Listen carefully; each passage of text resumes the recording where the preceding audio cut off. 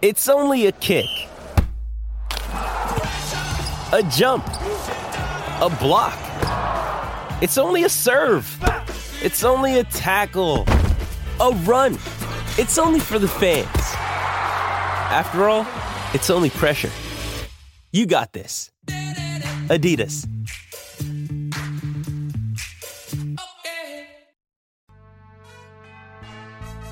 Welcome to Andy Staples on 3. I am still in South Bend because it takes a while to recover from something like that. That was an incredible game between Ohio State and Notre Dame. Still cannot believe how it went down, how it ended. I think probably Marcus Freeman at Notre Dame feels the same way. We didn't get to this last night because we were too busy talking about Ryan Day and how mad he was at Lou Holtz. But let's talk about Marcus Freeman. Let's talk about that situation because it was a chance for his first signature win as Notre Dame's head coach.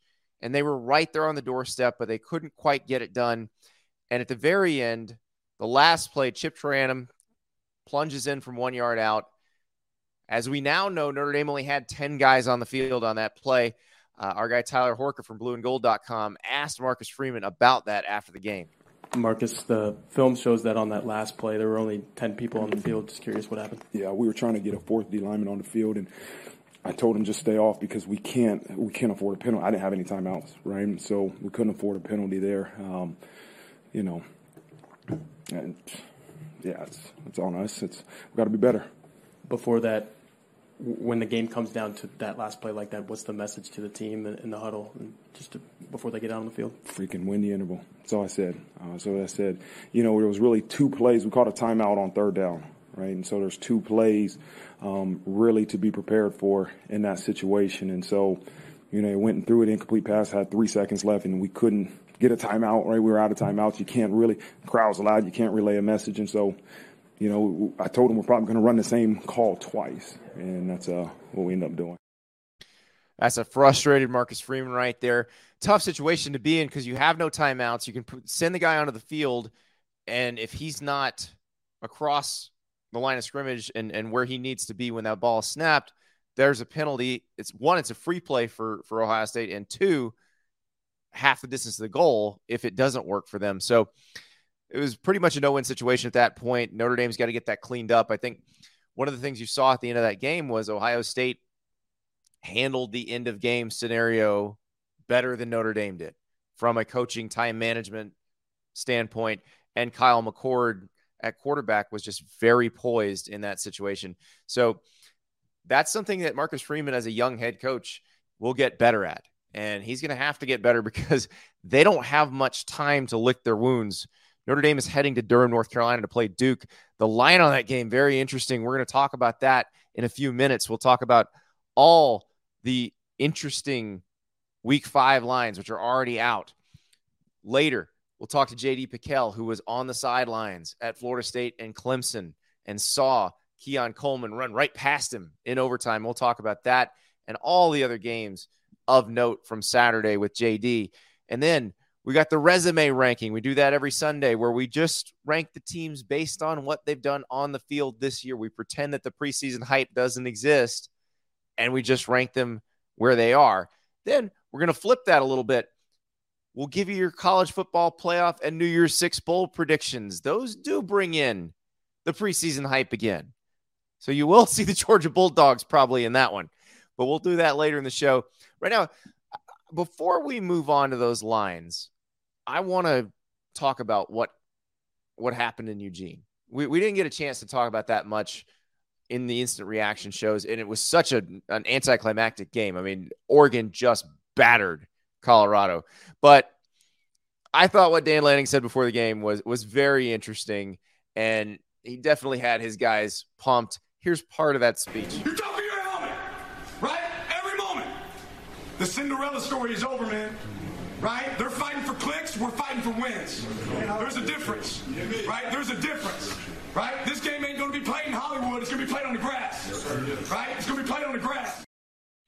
Dan Lanning making very clear that he was painting the picture. He was writing the story, the narrative that Oregon was the team of substance and Colorado was the team of flash, which is very interesting because if you think about the recent history of the Oregon Ducks, they were always portrayed as the team of flash with no substance. This is the complete opposite. And it's really how this team's been built, because it has been built from the inside out, going back to when Mario Cristobal took over as their head coach and then handed off to Dan Lanning after Cristobal went to Miami. And Lanning, obviously, who came from Georgia, is trying to build in that same way. And what you saw was a very substantial team at Oregon. And that game could have been a lot worse than it was. But I think if you were watching the show last week, you knew Deion was expecting this. We showed you those clips. We showed you Deion talking about Dan Lanning last week, not saying it's personal, because he knew he couldn't kick that particular hornet's nest and have it turn out well. He knew what he was going into. And here's Deion after the game. And I will point out that at the beginning of Deion's press conference, he said straight up butt kicking, no excuses. But he can't help but say this. I don't say stuff just to say it for a click, contrary to what somebody say. But I keep receipts. But I'm serious. I analyze and I understand what we're up against and what we have and what we need.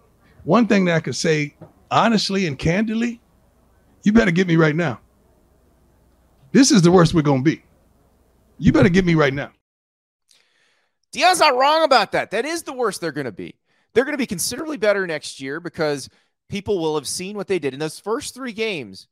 Even if the rest of the season is very mediocre or even bad, that first 3 games, all that hype, all that attention is going to entice people in the transfer portal to consider Colorado and entice class of 2024 recruits who see immediate playing time in their future to look at Colorado instead of maybe a more traditional power where they may have to sit for a little while. Deion's right. They're going to get better. Now, are they going to be better enough this week when USC comes into Boulder? Probably not. I'm guessing USC can name its score offensively. Now, if you watch USC against Arizona State, you're thinking, Colorado may be able to score some points on these guys. I don't know if it's going to be enough to keep up, but it might be a more interesting game than the Oregon game was. But I still think USC will be heavily favored and probably will be able to go in there and win comfortably. But Deion's right. They're going to get better. We're probably not going to hear as much about them after this USC game. We'll hear some this week because you've got the reigning Heisman Trophy winner going in there. You've got Lincoln Riley, his first big game this season as USC's head coach. We've got some questions about USC's defense after the Arizona State game. So they're going to play against Shedeur Sanders in that offense. How do they handle that? It is going to be probably the last week we hear a lot from Deion for a little while. The attention probably is headed elsewhere for the rest of the season because we're going to be worried about teams that are competing for their conference titles, competing for college football playoff berths, competing for big bowl games. But keep an eye on the Buffaloes. Just out of the corner of your eye, watch them. If they're bowl eligible this year, watch out for them next year in the Big 12. Just watch out because Deion is not wrong. This is the worst they're going to be, and I bet they're significantly better this time next year. We got to move from last week to this week. The lines are out. FanDuel's already released a bunch of lines for this week, and there's some really intriguing ones. So we watched Oregon State come back, but not all the way back at Washington State. Great win for the Cougars. The Beavers licking their wounds, trying to get better. They get a chance to redeem themselves very quickly because Utah is headed to Corvallis on Friday night. Utah is only a 1.5-point favorite. Now, we did not see Cam Rising against UCLA.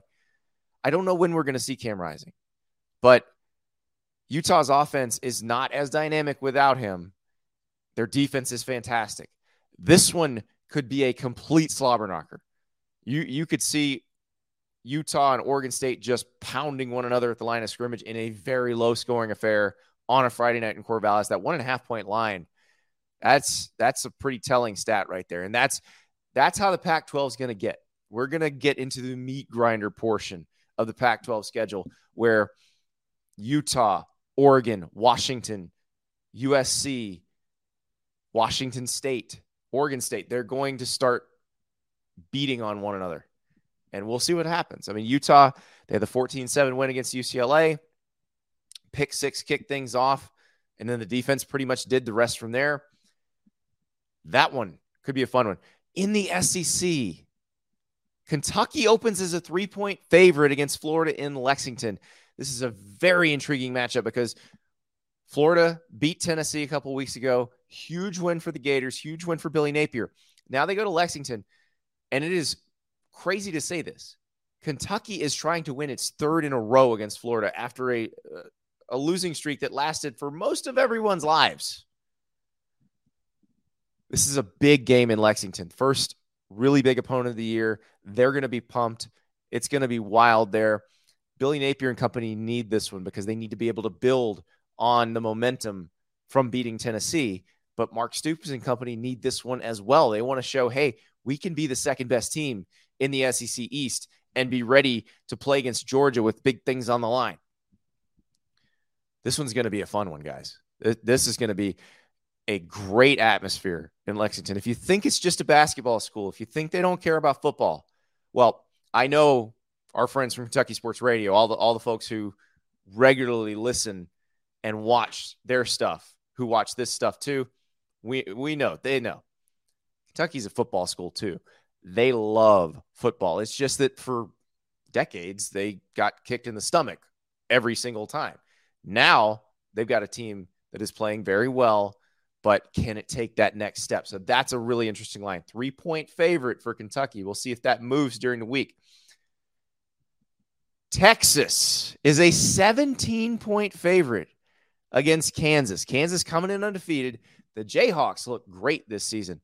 Remember, they beat Texas the last time they played in Austin. But this is a very different situation. And last year, Texas beat Kansas 55-14. This is another one where Texas can say, hey, look, we are different now. You saw that Baylor game. That Baylor game was a game in the past where Texas messes around and it's close and way more dramatic than it needs to be. It was not dramatic at all. Texas just handled business against Baylor. They're going to try to do that against Kansas, but then you've got the extra added layer of intrigue with Oklahoma sitting out there a week later. So if Kansas is indeed as good as they've been playing, they could give Texas a little bit of a run, but we'll see because Texas is the more talented team and they are definitely playing like it. I think you're going to be very happy, Texas fans, when we get to the resume ranking later in the show. Georgia, 17-point favorite against Auburn. You saw Auburn against Texas A&M. That offense is not ready for prime time. It's not gonna be one of those ones that can shock a pretty good defense. And this is a very good defense with Georgia. Carson Beck, the Georgia quarterback, looks more and more comfortable every week. This will be a pretty good test for him, though. Auburn's defense is pretty salty. The problem for Auburn's defense is the offense keeps putting it in pretty tough situations, keeps handing the ball back to the other team. So I don't think Georgia really gets challenged here, but 17 points is a lot. Elsewhere in the SEC, though, if you want a little thinner margin, LSU is only a 1.5-point favorite against Ole Miss, and LSU is become a complete mystery to me. They look like they might struggle in Mississippi State. They destroy Mississippi State. Arkansas comes in, and you think, okay, they can take advantage of Arkansas just as well as they did Mississippi State. Not really. That was back and forth. That thing was a fun game to watch, but way too close by LSU standards. They should have been able to beat Arkansas by quite a bit more. Ole Miss coming off that loss in Tuscaloosa. How beat up are they? This would be a huge win if Ole Miss can pull this off. And Lane Kiffin needs a win like this. And we talked about, can he get that signature win? He doesn't have it yet really at Ole Miss. This would be another chance for that. Then we get to Notre Dame. Only a 5.5-point favorite at Duke. Now, granted, it's on the road, but that is a massive sign of respect for Mike Elko's team. The Blue Devils have been excellent this year. Riley Leonard, probably if you ask NFL scouts, he's the better quarterback on the field between him and Sam Hartman. Sam Hartman, obviously the more accomplished college quarterback, but Riley Leonard, maybe the higher ceiling college quarterback. That game is going to be a lot of fun. Notre Dame is coming off an absolutely devastating loss to Ohio State. And you can respond to that one of two ways. You can go into the shell, let it beat you twice, or you can say, we are not letting that happen to us again, and go out and come out guns blazing against Duke. But we don't know what team's going to show up for Notre Dame. And this is going to be a big, big test for the Fighting Irish in a huge environment at Duke. College game day is going to be at Duke, folks. Duke. It's going to be amazing. J.D. Piquel, our guy from the Hard Count, he was in ACC country on Saturday. He was at Clemson to watch Florida State survive in overtime, a game that the Seminoles did not lead until they took the lead in overtime. It was fantastic. We talked to JD about that and all the other games right after this word from Prize Picks. Let's talk about Prize Picks. I was very confident Friday night when I put my picks in, and I feel like I was just a hair short in a couple places. I did get a win on a flex play that won me some of my money back. I did 5 quarterbacks. I chose 5 quarterbacks, all more than their projected total. And you know how I do it. I like to go more than. I don't like to root against people. I like to root for people. But I had Peyton Thorne, Jaden Daniels, DJ Uiagalelei, Spencer Rattler, and Caleb Williams. And I was very confident in Spencer Rattler against Mississippi State and Caleb Williams against Arizona State. Got them both. Jaden Daniels, I was confident again against Arkansas. Got that one too. The question was, would Peyton Thorne or DJU come through? And when the score started getting out of hand in the Washington State-Oregon State game, I thought, oh, I've certainly got this. I'm certainly going to get a 4 of 5 flex play. But unfortunately, DJU, even though Oregon State did come back in that game, made it very close, 38-35, he just didn't throw for as many yards as I thought he would. Peyton Thorne, that was a bit of a flyer there. That was me saying, well, Tyler Van Dyke threw for a lot against Texas A&M's defense. Perhaps it's the A&M defense and not the Miami offense. I don't think that's the case. I think Miami's offense might be pretty good, and Texas A&M's defense did shut down Auburn's offense, so I don't think it would have mattered at that point. But it was worth a shot. Another play that I thought I had very high hopes for, Rasheen Ali from Marshall against Virginia Tech, more than 102.5 rushing yards, and guess what? Not a problem. He had 165 rushing yards. He was outstanding in that game. Virginia Tech just not that great at stopping the run, and Ali having a great year for Marshall. I had Ray Davis for Kentucky, more than 97.5 yards. He had 78 yards on 17 carries and 2 touchdowns. That game started to get out of hand fairly early, and I thought, okay, they're not going to feed him the ball as much as I was hoping they were going to, and they didn't. And if he'd have broken a couple more tackles, I might have had that one. That was just a 2-square play, but I felt very confident in that one. I don't regret that one bit, because again, if that game's a little bit closer, if he breaks a couple more tackles, I'm going to win that one. So I am humbled, but I am ready for next week, because Prize Picks, their folks are going to be putting out a bunch of new squares for next week. There's going to be so much to play with. You got Oregon State again Friday night against Utah. That's going to be a fun one. And then the basketball schools coming in. How we feel about Jalen Daniels against Texas, against that Texas defense. How we feel about Quinn Ewers against that Kansas defense. And then the quarterback matchup as Notre Dame heads to Durham to play Duke. You got Riley Leonard against Sam Hartman. There's a whole lot to play with. Prize Picks will have many, many options, many ways to play. And by the way, you don't have to just play college football. Any sport you want that is competing right now, you can play with Prize Picks. So you sign up for Prize Picks now. You download the app. Use the referral code Andy. They will match your first deposit up to $100. So if you deposit $100, they'll match you $100. You deposit $50, they'll match you $50. The referral code on that is Andy, A-N-D-Y. So download that Prize Picks app. Referral code Andy. Make that first deposit, get matched, and get playing. This episode is supported by FX's Clipped, the scandalous story of the 2014 Clippers owner's racist remarks captured on tape and heard around the world. The series charts the tape's impact on a dysfunctional basketball organization striving to win against their reputation as the most cursed team in the league. Starring Lawrence Fishburne, Jackie Weaver, Cleopatra Coleman, and Ed O'Neill. FX's Clipped, streaming June 4th, only on Hulu. We are joined now by JD PicKell, who is smarter than me, because as we all know, if you're going to go to a game that ends with a thrilling finish where you get to be on the sideline and soak it all in, it's best to do it when it starts at noon Eastern time, not when it starts in prime time.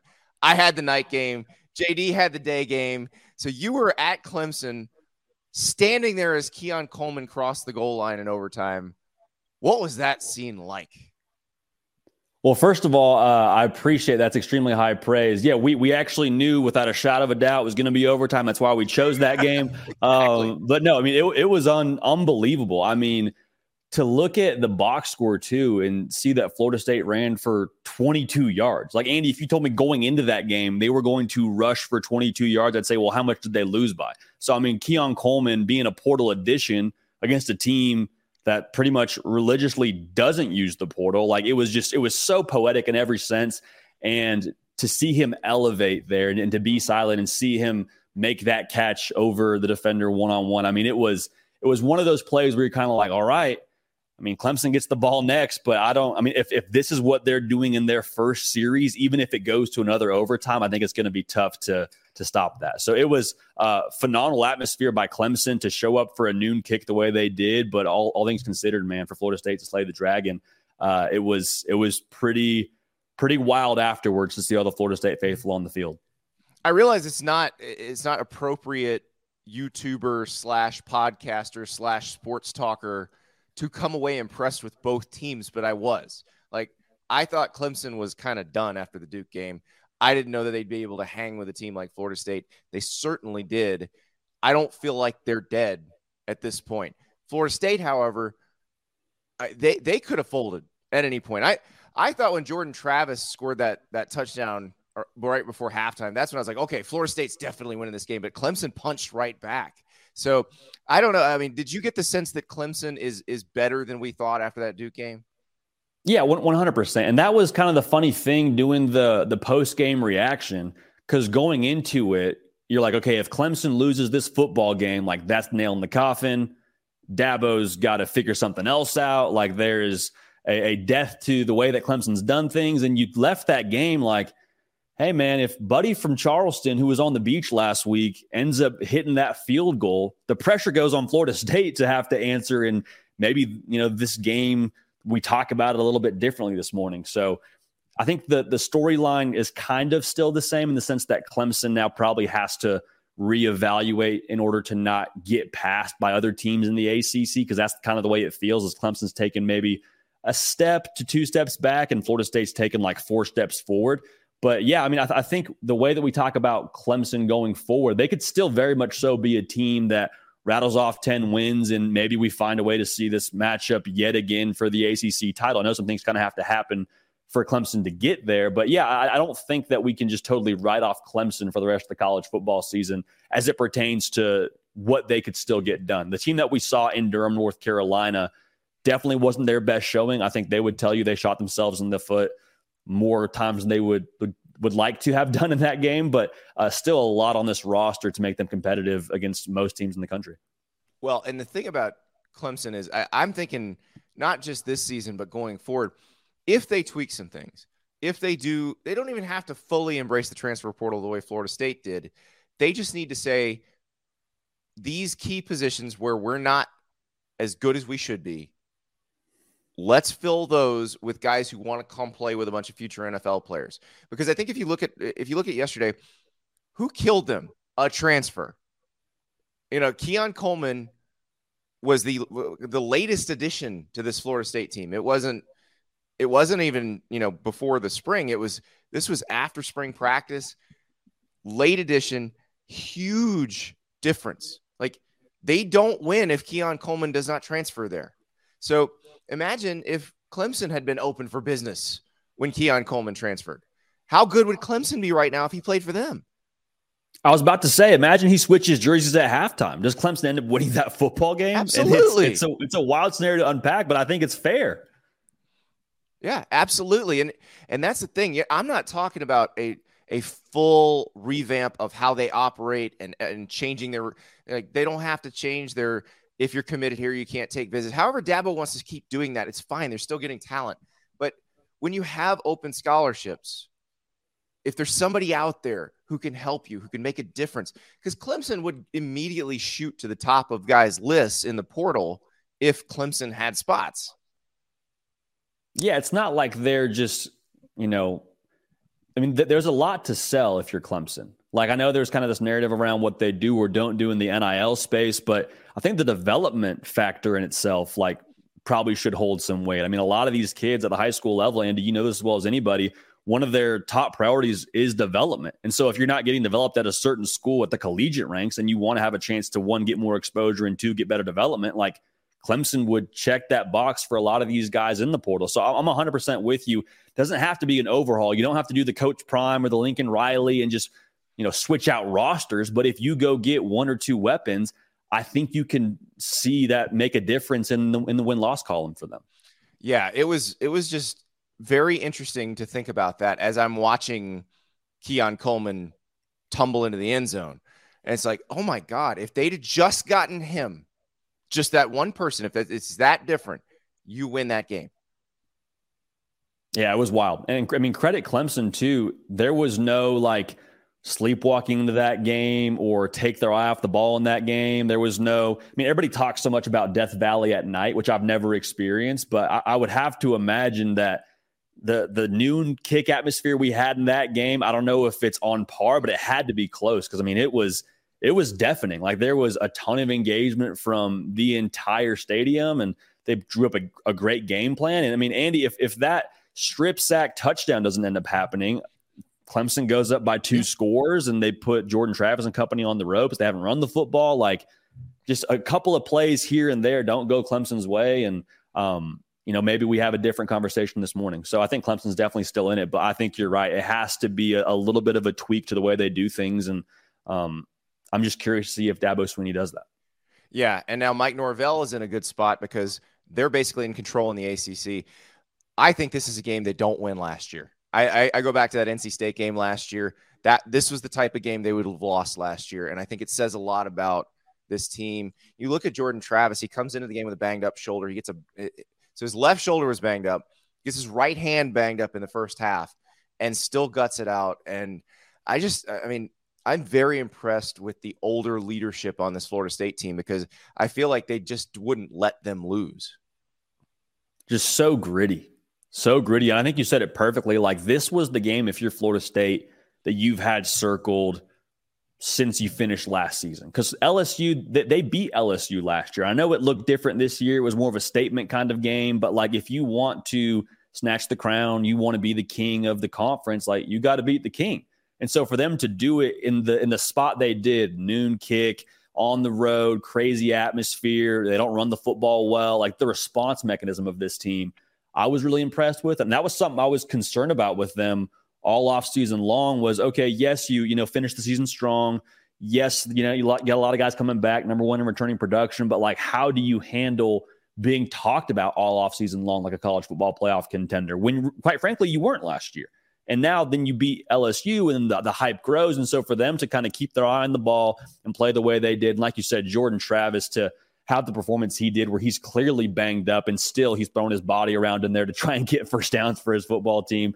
I think the internal temperature and the culture, which is a cliche word, but we're going to use it here. I think the culture at Florida State is extremely, extremely sound, and it doesn't seem to be impacted by the transfer portal. Well, right. And what is culture if not your chemistry? Can your team play well together? Do your players get along? Do they make each other better? I think the answer to that's pretty clear with Florida State. We've seen them get better and better as the years have gone on. And what's interesting with them is, yes, they are adding lots of pieces out of the portal, but it doesn't seem to take away from the whole. It doesn't seem to keep them from playing well or looking like they've played together for a while. And I think that's the part that probably if we gave Dabo Swinney truth serum, that's what he's fearing, I would imagine, with the transfer portal. But somehow Florida State has managed continue to build through the portal, yet not affect how well the team plays together? And I think that would be my question is, how strong is your culture really if adding a couple transfers is going to just tear the whole thing down? Like, do we really have a strong foundation here of leadership and standards that adding 2 or 3 players that are going to help us win football games, that just tears the whole thing down? We think one bad apple is going to spoil everything. I think actually good culture as a whole should bring guys up to your standard. Like you talk about the returning production that Florida State had. I think that was probably a reason why they felt so comfortable taking the transfers they did, because they know, hey, once we get these guys into our team, if they don't do things our way, like they're not gonna fit here. It's not gonna work. So you got to do your vetting, obviously, a fair amount when you're recruiting these guys through the portal. But like going back to what we said at the top of this thing, if your culture can't sustain a couple of portal additions, how strong is the culture as a whole? Exactly. And I think they could handle that at Clemson pretty easily. They're pretty entrenched there. So I'm very curious to see what this means going forward for them. But let's talk about that game I was at, because Notre Dame Stadium was rocking, and then it wasn't. It was probably the biggest gut punch I've ever seen. I was not at the Michigan State game, the trouble with the snap game. This was the entire place is going bonkers, and then all you hear is one corner, because that's where the Ohio State fans were. And it probably would have been cleaner and more poetic if you didn't have the review afterward and they didn't have to do the PAT and they could have just walked it off. But it was something. It was, and you knew as it got down to the wire that they were going to have one play, because they had a couple chances, and you're like, okay, they're going to throw it first down, they're going to throw it second down, they'll have one play, and then the whole playbook's open. And you had to bet they were going to run the ball. You had to. And they did. Chip Tarantum gets in. Notre Dame has 10 players on the field. It was amazing, but so nerve-wracking at the same time. It was unbelievable. I mean, as poetic as a finish as there could be to an Ohio State football game, we went into this game on our end, at least, Andy, talking a lot about, hey, this is a new Notre Dame team. They're going to be able to score with Ohio State. You got Sam Hartman. And in reality, in this game, we saw a new version of what Ohio State is under Ryan Day and with Kyle McCord playing quarterback. They seemed very content to lean more on the run game, and Travion Henderson popped a big one, and they averaged 5 yards a carry, and then ultimately end up running the football to win the game. And Andy, I don't know if you got a chance to watch back Ryan Day's post-game interview on the field, but like it just felt like this is a more edgy Ohio State team. And so my question is, big picture, like how does that play when they play the Michigans and the Penn States, those teams that are a little bit more line of scrimmage based? So it was eye-opening in a lot of ways for what Ohio State's going to be in 23, it feels like. That's the question, is are they edgier? And so you mentioned that Ryan Day interview with Catherine Tappan. He was just as hot when he got into the press conference with all of us a few minutes later. Here's the beginning of that. First question he took. Yeah, it was. And it was brewing for a couple of days. Again, I said it earlier, I'll say it again. A lot of people took a lot of shots at this team over the last 48 hours. And it really hit home to me. And, the way that our team played, not only did we physically get after these guys last year, but we did it again here at the end of the game. And I think it says a lot about this team. And, I'm really upset and disrespected by what Lou Holtz said publicly about our team and Ohio State and Buckeye Nation. And we're not going to stand for that, because that's not even close to true. We had one bad half a couple years ago up in Ann Arbor. We did in the second half. But every game we play in, we're physical. We are. I don't know where that narrative comes from, but that ends tonight. This team right here showed toughness. They showed grit. They didn't give up, and they found a way to get that last yard. And I'm sick over those short yardages that we didn't finish, but that's the game. And the last matchup game we were in, we were one play short. This play, we finished it the right way, and I'm really proud of our team. So he's still pissed. He's very mad. And so Lou Holtz is an 86-year-old former Notre Dame coach who was playing to a very Notre Dame crowd. If you don't know the circumstances of that interview, it was on the Pat McAfee show. One of the members of the Toxic Table, I forget, I think it's Tone Diggs, does the Lou Holtz impression. And he did the interview as Lou Holtz. So he interviewed Lou Holtz as Lou Holtz. And so Lou Holtz is playing along. He's playing to the crowd. I don't know that Lou Holtz is the problem, but Ryan Day sort of fixated on that. That reputation goes far beyond what Lou Holtz said. That reputation goes back to the Michigan game 2 years ago, goes back to the Michigan game last year. I don't think the Georgia game applies because that was them giving up chunk plays through the air more than it was stuff on the ground. But that reputation exists, and Ryan Day clearly is bothered by it. And I like that he's pushing back on it because he needs to do that for his team.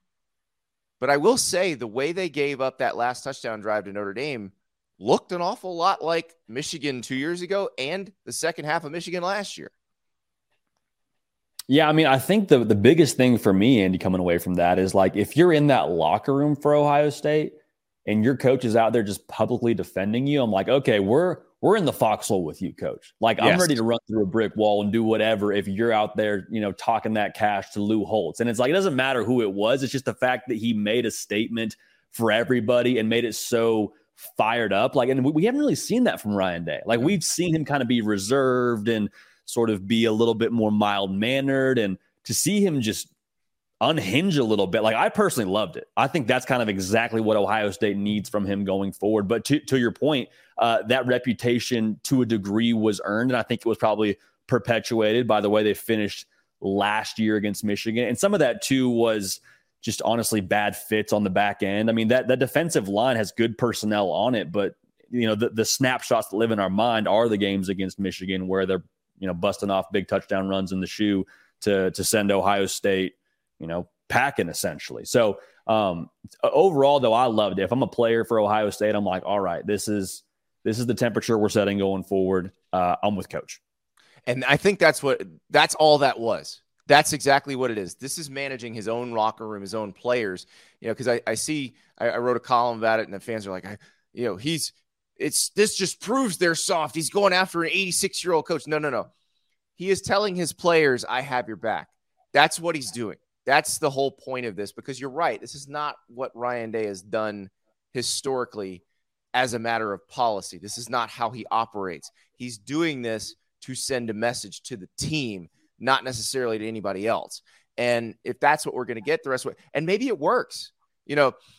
I think if you look at last night, what happened with the last drive, that was a great call. They did get the yard they needed. Jet sweep on 4th and 1 earlier near the goal line. They didn't get it. And I guarantee you everybody in Ohio State's fan base was going, why didn't you run the play that you ran for Chip on that play? If you fully believe that we're tough enough to just push them out of the way, then do it. So I think that's the balance there. That's where it'll be interesting. When you're playing Penn State, when you're playing Michigan, do you do that?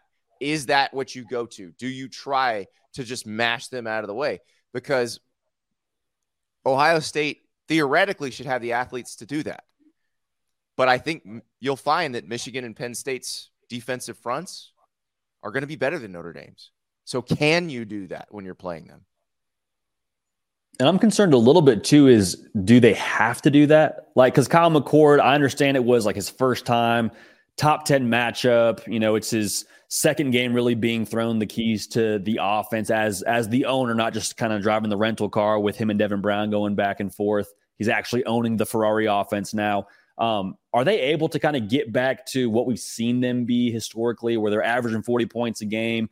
Because I do think for them to play the football games they want to play the meaningful football games they want to, where, Michigan, Ohio State at the end of the year is for ultimately the Big Ten title or a shot at the Big Ten title. And we kind of assume it'll be for the Big Ten title as it's been in the past. You got to be able to unlock those weapons. Like Marvin Harrison Jr. has to get his every game. Emeka Egbuka has to get his every game. So I'm great with us winning this way in this game.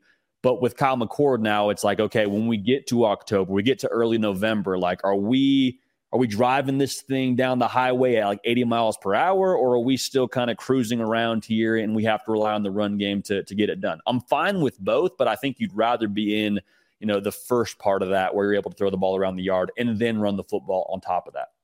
One thing that I thought Ryan Day made a really good point about was the toughness of Marvin Harrison Jr., because that sprained ankle, he could have been done for the night. And if he had been done for the night, I don't know that 23-yard gain on 3rd and 19 to Ibuka happens, the one that got them down to the 1, because every time Harrison was on the field, he got an outsized level of attention from Notre Dame's defense. And so that they said maybe Ibuka's not open, because if Marvin's not on the field, they're doing that to Ibuka because he's the next most dangerous person. And so I thought that was an interesting point, and very impressed with the way those guys operated. And I was impressed with Kyle McCord because they had, I believe, I'm doing this from memory, but I believe they had a 3rd and 10, a 4th and 7, and a 3rd and 19 that they converted on that last drive on a 15-play drive that took 1 minute 25 seconds. I mean, it was a very impressive drive by Kyle McCord in a very hostile environment. So we can be critical of Ohio State because they were in a tight game, but we also need to give them their due because there aren't a lot of teams in the country that could have pulled off that final drive. Yeah, without question, there's a lot to be said about just finding multiple ways to win. And for Kyle McCord in that spot when it was time to win, I mean, Reggie Miller talks about time to play and a time to win. When it was winning time for Kyle McCord, he came up big, and you saw the emotion from him afterwards. And so both him and Ryan Day kind of having that edge to him, I really like it. So I'm with you. I think Kyle McCord deserves a ton of credit. I'm just curious to see how he progresses when it comes to those other games a little bit later in their schedule. But no, without question, enormous win for Ohio State. And Andy, I don't know about you. I know this isn't the conversation we're having right now, but as of like right now, with a win like that, I put him in my top 4 today. I would too. And I got to figure out, I got to do the resume ranking for this show, and we'll see. You may already know where they're at, depending on how we arrange the show, but you may already know where I've put them at that point. But yeah, I think they're definitely in that spot. I still think Penn State is going to be a problem for them. And we saw Penn State against Iowa last night. That is another conversation to have. I do want to talk about Notre Dame a little bit before we come off of this game, because if I'm Notre Dame, I'm sick over what happened. There was a dropped interception on the last drive that would have won them the game.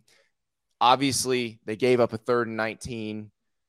They should have been able to close that game out. They didn't. They had 10 men on the field on the last play. No excuses for that.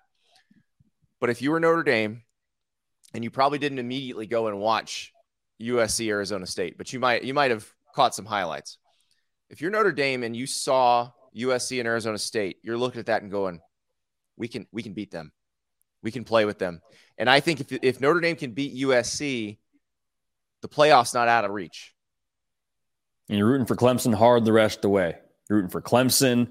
You're thanking everyone that you know that you have Notre Dame as a ranked opponent. So there's definitely still some runway here for them. I'm with you. And I mean, even just like internally for Marcus Freeman and company, it, like you said, it just like, it sucks. There's no way it doesn't hurt today watching the film on Sunday.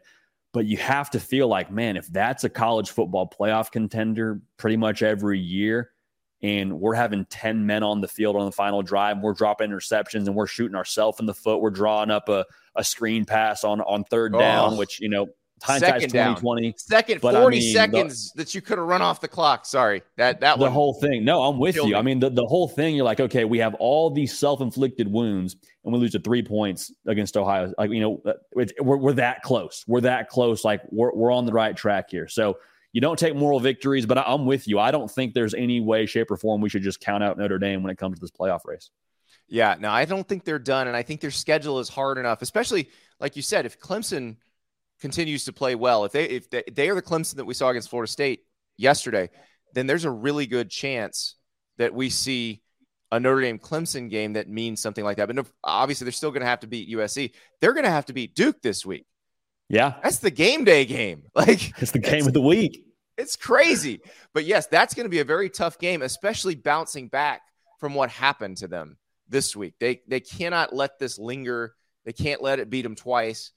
And they got to be ready when they go to Durham, because Mike Elko and company will beat them if they're not careful. Oh yeah, they just gotta watch that Clemson tape, and they'll hopefully get kind of an awakening of like, oh, okay, so that's kind of what's going on now at Duke. That's kind of the brand of football they're playing. Also, a really good quarterback in Riley Leonard. I mean, a guy who, in a lot of people's opinions, is like a top 5 quarterback when it comes to NFL draft circles. So no, I'm 100% with you, and it almost advantage Notre Dame that you don't have time to lick your wounds. It's like, hey, another big time matchup. You were on game day last week. Well, guess what? We're going to a place where game day is this week. So let's lock in, boys.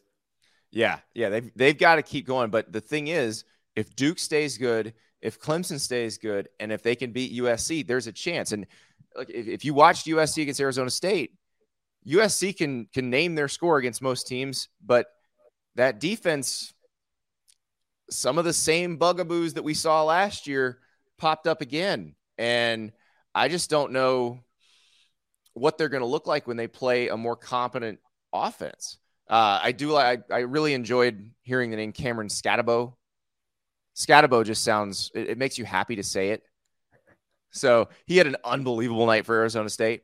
Caleb Williams was awesome as usual for USC. But again, I think Sam Hartman Company will have more success against USC's defense than they had against Ohio State's. And, with Ohio State, that's also a positive because they've got to go play Penn State on October 21st. That game in Columbus, but it doesn't seem to matter where they play. Penn State plays them tough. JD, we saw Penn State win 31-0 against Iowa. There were some throws Drew Aller made where you're like, oh, he is that dude. Like they're playing in a driving rain and he's just throwing laser beams into the end zone. Yeah, it was convincing. And it was kind of how you would hope Penn State would look in that spot because Iowa's dinged up. No Luke Lachey. They're kind of dinged up across the board is Iowa. And so it kind of felt like, hey, Penn State, if you're going to be who we think you're going to be, if you're going to be that team that does eventually take over the Big Ten Conference from Ohio State and Michigan, like this is that spot where you kind of have to pedal to the metal a little bit. So no, I mean, it continues to trend in the way where Drew Aller, as funny as it is, has kind of been plug and play and lived up to expectations as lofty as they are. And whiteout conditions at Penn State last night for them to get that win over Iowa. And I think it was like 31-0. Like they just remember the Titans special. They left no doubt. All right. So let's talk about the drive for 325, which we've had a lot of fun with this offseason, a lot of fun with this early season. I think it's now a move from funny to sad. So they are now 15 points behind the pace on the drive for 325, which for those who don't know, and you probably have to have been living under a rock in terms of this show, if you don't know what this means. But Brian Ferentz, the offensive coordinator at Iowa, son of Kirk Ferentz, signed a reworked contract that basically says you have to average 25 points a game and Iowa has to win 7 games or your contract will terminate next spring. So they're trying, they scored 41 against Western Michigan. They were ahead of the pace finally. JD, they got 4 first downs and they gained 76 yards against Penn State. That's pathetic. I don't care how many people are hurt. That's embarrassing. At what point does Kirk Ferentz go, all right, we've tried.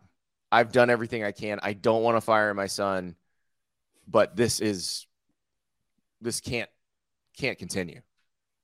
How it looks has to matter some too, right? Like, hey, we get to 326, but we have a couple of showings against opponents that really matter, opponents that we need to like keep pace with, like a Penn State and like other members in the Big Ten. We get 4 first downs. Like we have to look competent against teams that we need to look competent against to a degree. So I'm curious what else is baked into that contract. If it's just hard and fast at 325, or if it's a thing where it's like, hey, we got to get double-digit first downs against some of these other opponents. I have been thinking all along that if they win the Big Ten West, and I still think there's a very good chance they win the Big Ten West, that it won't matter whether they average the 25 or not. They'll be like, no, look, we've won the Big Ten West. It's fine. Remember, Gary Barta, the old AD, did that contract. Beth Getz is running the department now. I don't know that they would even enforce it if they had to. Or the flip side of that, does Kirk just go, well, I'm not firing him. The contract says he's fired. There's nothing. I washed my hands of it. There's nothing I can do about it. I don't know. I mean, because I've been talking to people and they'll ask you, would Kirk Ferentz just retire rather than fire Brian? I don't know. I know this can't go on indefinitely. And it's embarrassing, especially when you have the Phil Parker defense that continues to be great. And that offense probably did more damage to the defense on Saturday, or as much damage as Penn State's offense did. Where do you draw the line with good parenting, Andy? Like, wait, at what point is Thanksgiving dinner just going to be so awkward to where it's like, hey, son, I know that you're at like 270 right now. We really could use a nice little 40-point game this upcoming weekend to keep us on pace. So, like, at what point are you just like, hey, buddy, sit down. Let's have a conversation. This isn't good. You know, like, I mean, I don't have children, Andy, so I'd be curious to hear your thoughts there when it comes to just what the good overall parenting techniques are in this situation. I do think at some point you have to sit your kids down and give them realistic expectations for everything going forward. And so I'm trying to think of something, something my kid has tried, or either one of my kids have tried that clearly was not for them. We'll go with my son when he was playing basketball in elementary school. Clearly that was not going to be his sport. He's found football and lacrosse, loves those, but clearly basketball was not going to be his sport. I didn't have to sit him down. He realized pretty quickly. He's like, you know what? I may not be in the NBA going forward. I may not have a scholarship waiting for me in basketball. This is probably not my jam here. And so he had the self-awareness to do that. With Brian Ferentz, I know it's hard because you don't want to look like you're quitting. And we've heard him say that in interviews where he's like, I'm not going to quit. And it's so you have the characteristic Ferentz stubbornness, which is a good quality to have. It's a good quality to not want to quit. But it's also, at a certain point, somebody has to step in who's in charge and say, this can be better than it is. We're paying a lot for this. This is pitiful. At what point do you just make a call to a buddy and say, hey, can you hire my kid? Like, hey, it's not working out at my company. Can you get him an internship at your company, kind of thing? You know what I mean? Like, at what point do you just say, hey, nobody had to get fired. We just made a move here. Brian Ferentz is a really good offensive line coach. He could go be a really good offensive line coach. Maybe. Yeah, I mean, let's make something like that happen. There has to be, a workaround here to where we don't have to have the awkward storyline of Kirk Ferentz fires son for not reaching 25 points a game. Like, that just that storyline is just too sad. I can't bring myself to view that as reality or a real possibility at this point. Well, but here we are. My friend Scott Docterman at The Athletic, who's covered Iowa for a long, long time and does it really well, after the Western Michigan game, wrote a column saying this whole drive for 325 thing is a joke. It has made Iowa a punchline. And at the time, I was like, what are you talking about? It's made Iowa must-see TV. But this is why Scott is smarter than me, because he read the tea leaves and a week ahead of time wrote how I would be feeling now. And he's right. He's right. This is just sad now. I can't even get off drive for 325 jokes anymore. Now it's just, 4 first downs. 4.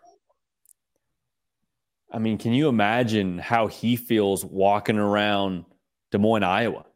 Like, that just has to be like every coffee shop he goes to, every pizza he orders, there's got to be just like some unspoken tension that, like, hey, we're going to score 25 this week.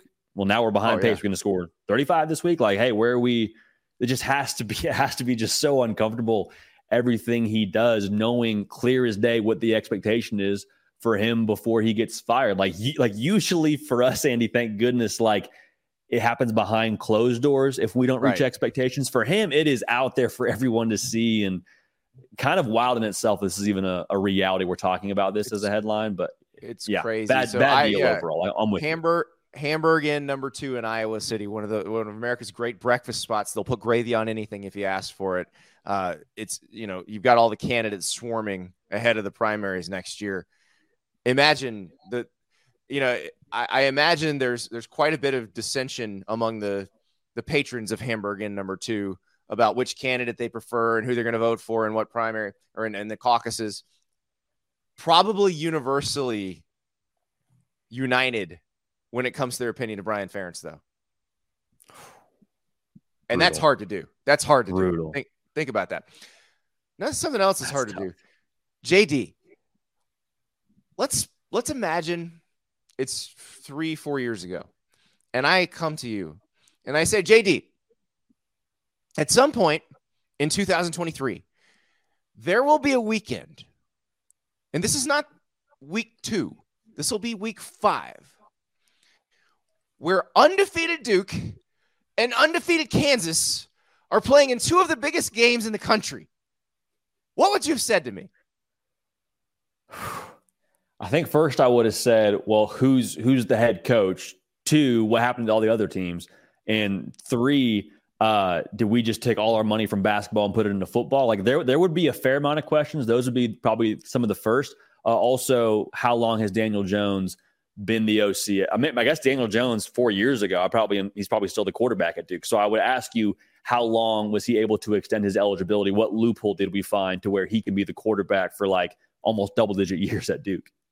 It is amazing to me.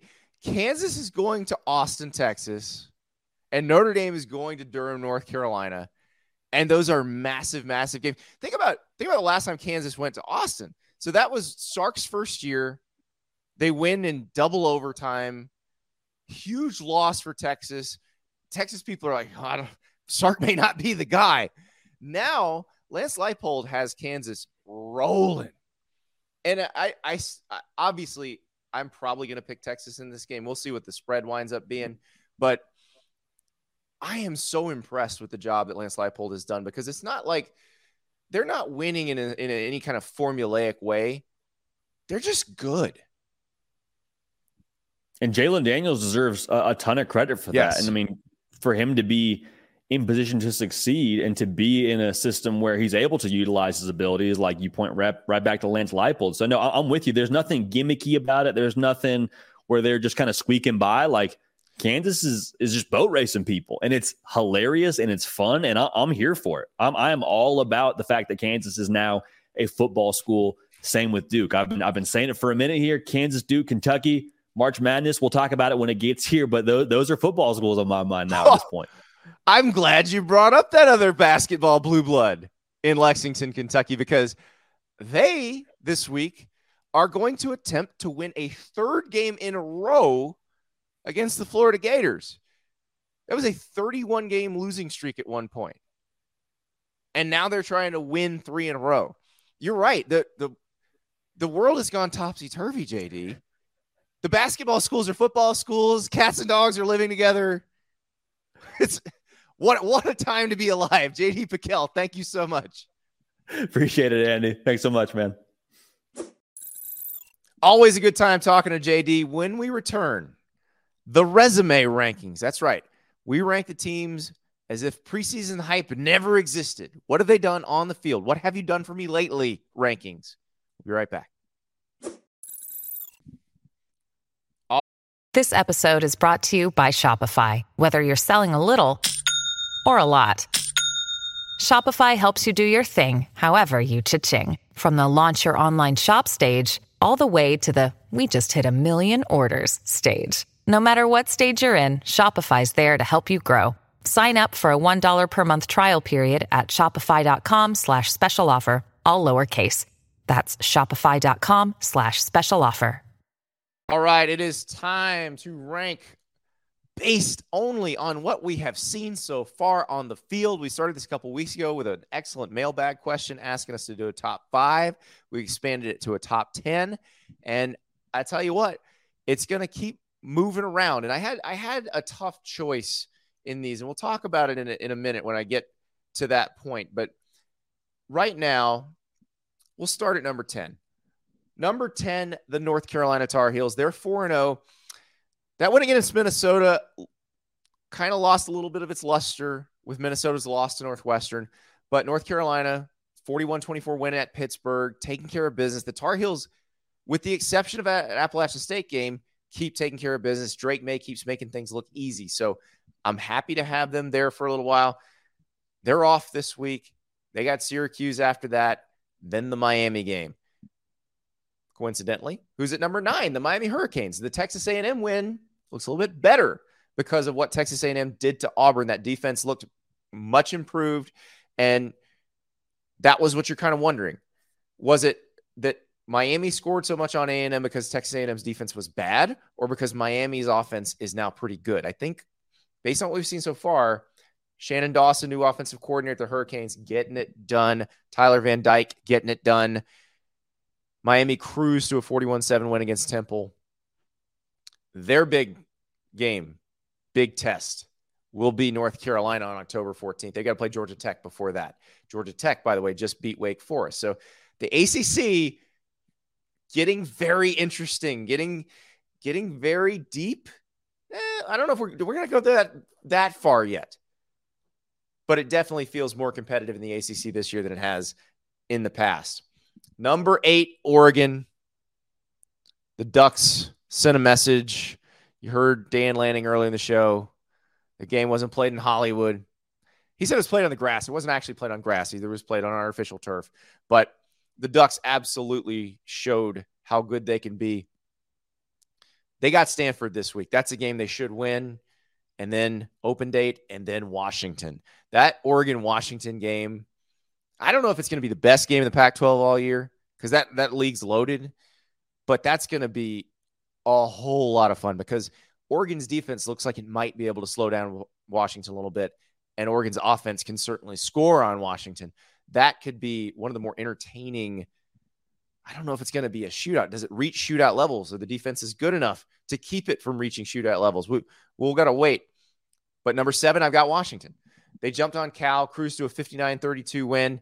You know, especially Michigan State, they lost against Maryland. That win for Washington doesn't exactly look as good. But here's the thing about Washington. Every win has been dominant. They have just steamrolled everybody they've played.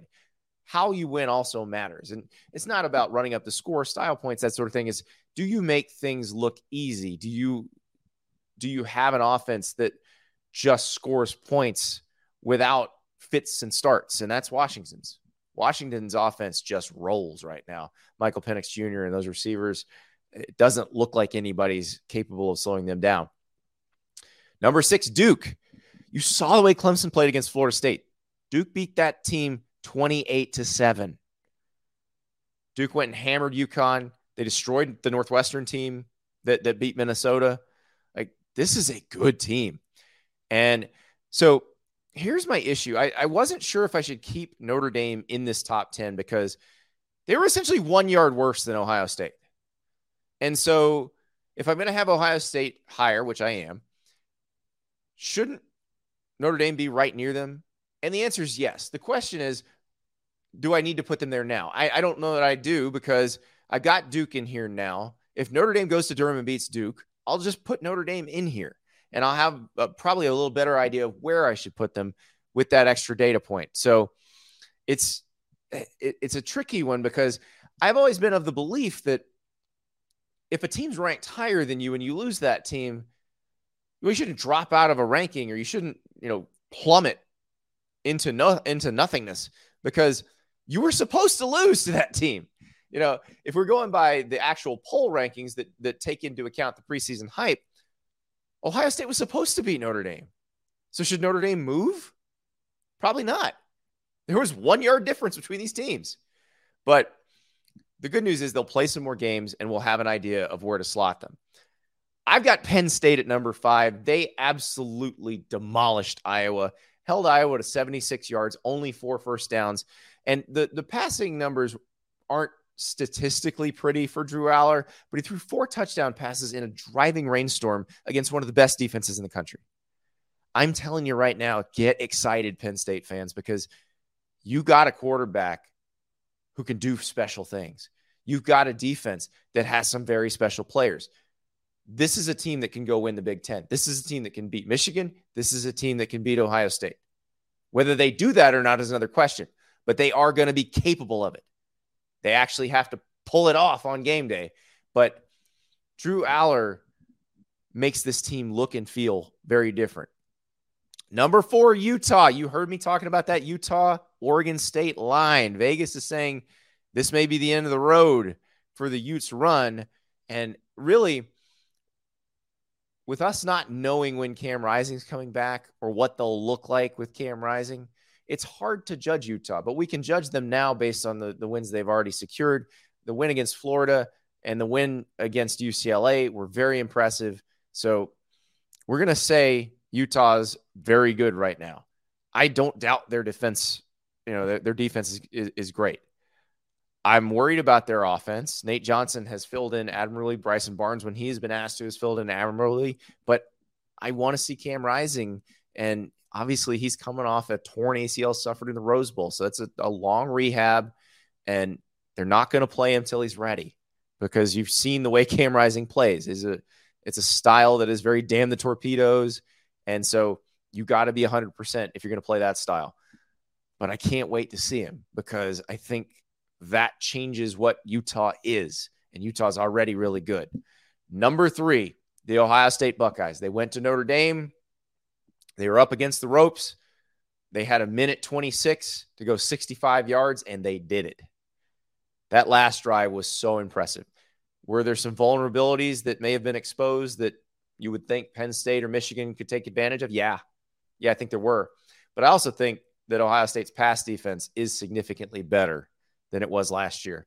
And so this is a team that obviously, if all falls right, can compete for the national title. That we know. But they are going to be challenged again. It's not they're not prohibitively better than Penn State or Michigan. They're not prohibitively more talented. They are going to have to keep fighting for this. Number 2, the Texas Longhorns. Texas against Baylor was what it should have been, but what in recent years it wouldn't have been. This is not what Texas normally does. Texas went to Waco and beat Baylor 38-6. It was never close. It never felt in doubt. That's a big step forward for Texas. If they could do the same thing to Kansas this week, I think that is going to be a very, very telling thing, and probably means that Texas can handle Oklahoma in the Cotton Bowl. But they got to do it again. This is about the best Kansas team they're going to see for a long, long time. Well, they may never see Kansas again. They're not going to be in the same conference anymore. But Kansas is looking great under Lance Leipold, and Jalen Daniels is going to challenge any defense. But this Texas defense, I really like their front 7. I think they've got a bunch of dudes up front that make it very tough to do anything in the run game and make teams one-dimensional. I like Texas a lot. They might be able to jump to number 1, if not this week, after next week. Number 1, though, the Florida State Seminoles. Now, that win against LSU is what's really buoying them. But the way they played against Clemson, very impressive. Clemson clearly doesn't want to be done yet as a contender in the ACC for national titles. They've got some work that they've got to do in the offseason, but they're not done in the ACC. If they were to win the rest of their ACC games, there's a legitimate chance they see Florida State again in the ACC championship game. But again, the ACC has North Carolina. It has Miami. There's a lot left to play through. So Clemson is no guarantee to beat a team like Miami. We don't know that yet, but I thought Clemson played really well against Florida State, but Florida State found a way to win. And I think that's really important, because that's part of this building process that Mike Norvell has been doing with that program. They maybe last year could not have won that game or would not have figured out how to do it. They did it this time. So right now, Florida State, your number 1 team in the resume ranking. I know what you're saying. Where's Georgia? Not there yet. They will have opportunities to get there. And I think, the game against South Carolina was a red flag. They beat UAB very soundly. If they beat Auburn very soundly, if they're just beating up on SEC teams going forward, they're going to come into this ranking, and there will be people who say, "Oh, they still hadn't played anybody." But yeah, how you win matters too. It's like Washington's a prime example. The teams they've beaten, not necessarily that great, but the way they've beaten them is incredibly impressive. So that's where you say, oh, well, does Georgia even have the schedule to get up into the top 4? Yeah, they do. They have plenty of schedule to get into the top 4 if they win those games impressively.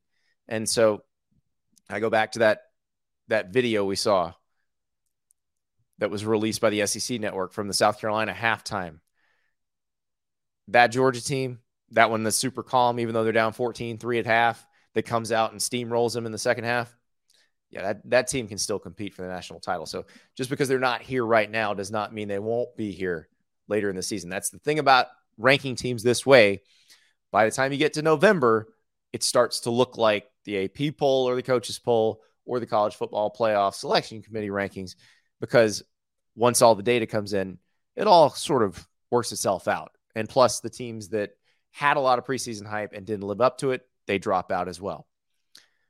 When we come back, though, let's flip it. Let's add the preseason hype back. We're going to project the college football playoff and the New Year's Six Bowls. We'll be right back. Okay, new Sunday night segment. Projecting the college football playoff and the New Year's Six Bowls. As the weeks go on, we might add some of the other bowls in there too. I don't know if we ever get down to the Gasparilla Bowl, but we'll see. This is interesting because I did the resume ranking. That is hype-free, no preseason projections included. This one, we will include preseason projections because we are projecting at this point. We're trying to say what we think is going to happen. I've got one in here that I think a lot of people are going to go, really? You think so? But everything else, I think probably people will feel pretty comfortable with. We'll start in the Sugar Bowl. Number 1, Georgia versus number 4, Florida State. And this is one where I think Georgia's got that other gear. I just mentioned that halftime video from the South Carolina game. A team that can do that can just turn it on like that, you got to have a lot of confidence in. And I think Georgia, they've got so many players who've been there before. Like, you saw how calm they were. Nobody was panicking. I just don't know that there's a situation that's on their schedule that's going to keep them from going undefeated. I could be wrong. Maybe there's a team down the road that really shocks them. But right now, Georgia looks like they can handle anything that gets thrown their way. So I'm leaving Georgia up there where the hype left, put them in the first place, and have them playing the Seminoles. And the Seminoles are now in the driver's seat in the ACC. That does not mean they stay here. This is a tough league. Florida State has Duke and Miami still on the schedule. North Carolina is still to be heard from in the ACC. There's a lot left there, and that conference is going to be very exciting the rest of this season. Let us move to the other semifinal in the Rose Bowl. Penn State and Texas. That's right. I am saying Penn State comes out of the Big Ten. Now, I actually think if somebody gets 2 in this year, it'll be the Big Ten. But I'm not sure anybody's going to get 2 in because the Pac-12 is loaded. Now, it could cannibalize itself. But also, if Texas or Oklahoma comes undefeated out of the Big 12, which is a possibility, it might keep the Big Ten or anybody else from threatening to get 2 in. So Penn State, we talked about earlier in the resume ranking. I think Drew Aller just changes the ceiling for this team. They still have to go to Columbus and win or beat Michigan in Ann Arbor. I think they got to win one of those two and then hope the Michigan-Ohio State game falls their way, or they could just win them both. And then they've got room for error, or I don't know that they'd be the 2 seed in that case. They might be the 1 seed in that case if they did that. Number 3, I have Texas. I think the Longhorns are talented enough to do this. I know I keep saying I need to see it first, but they keep showing it. The win against Alabama looks better based on what we saw from Alabama against Ole Miss. And the way Texas beat Baylor was what you want to see from Texas. What we keep saying, we need to see them dominate the teams they're supposed to dominate. They did that. So I'm putting them there. Orange Bowl, North Carolina and Michigan.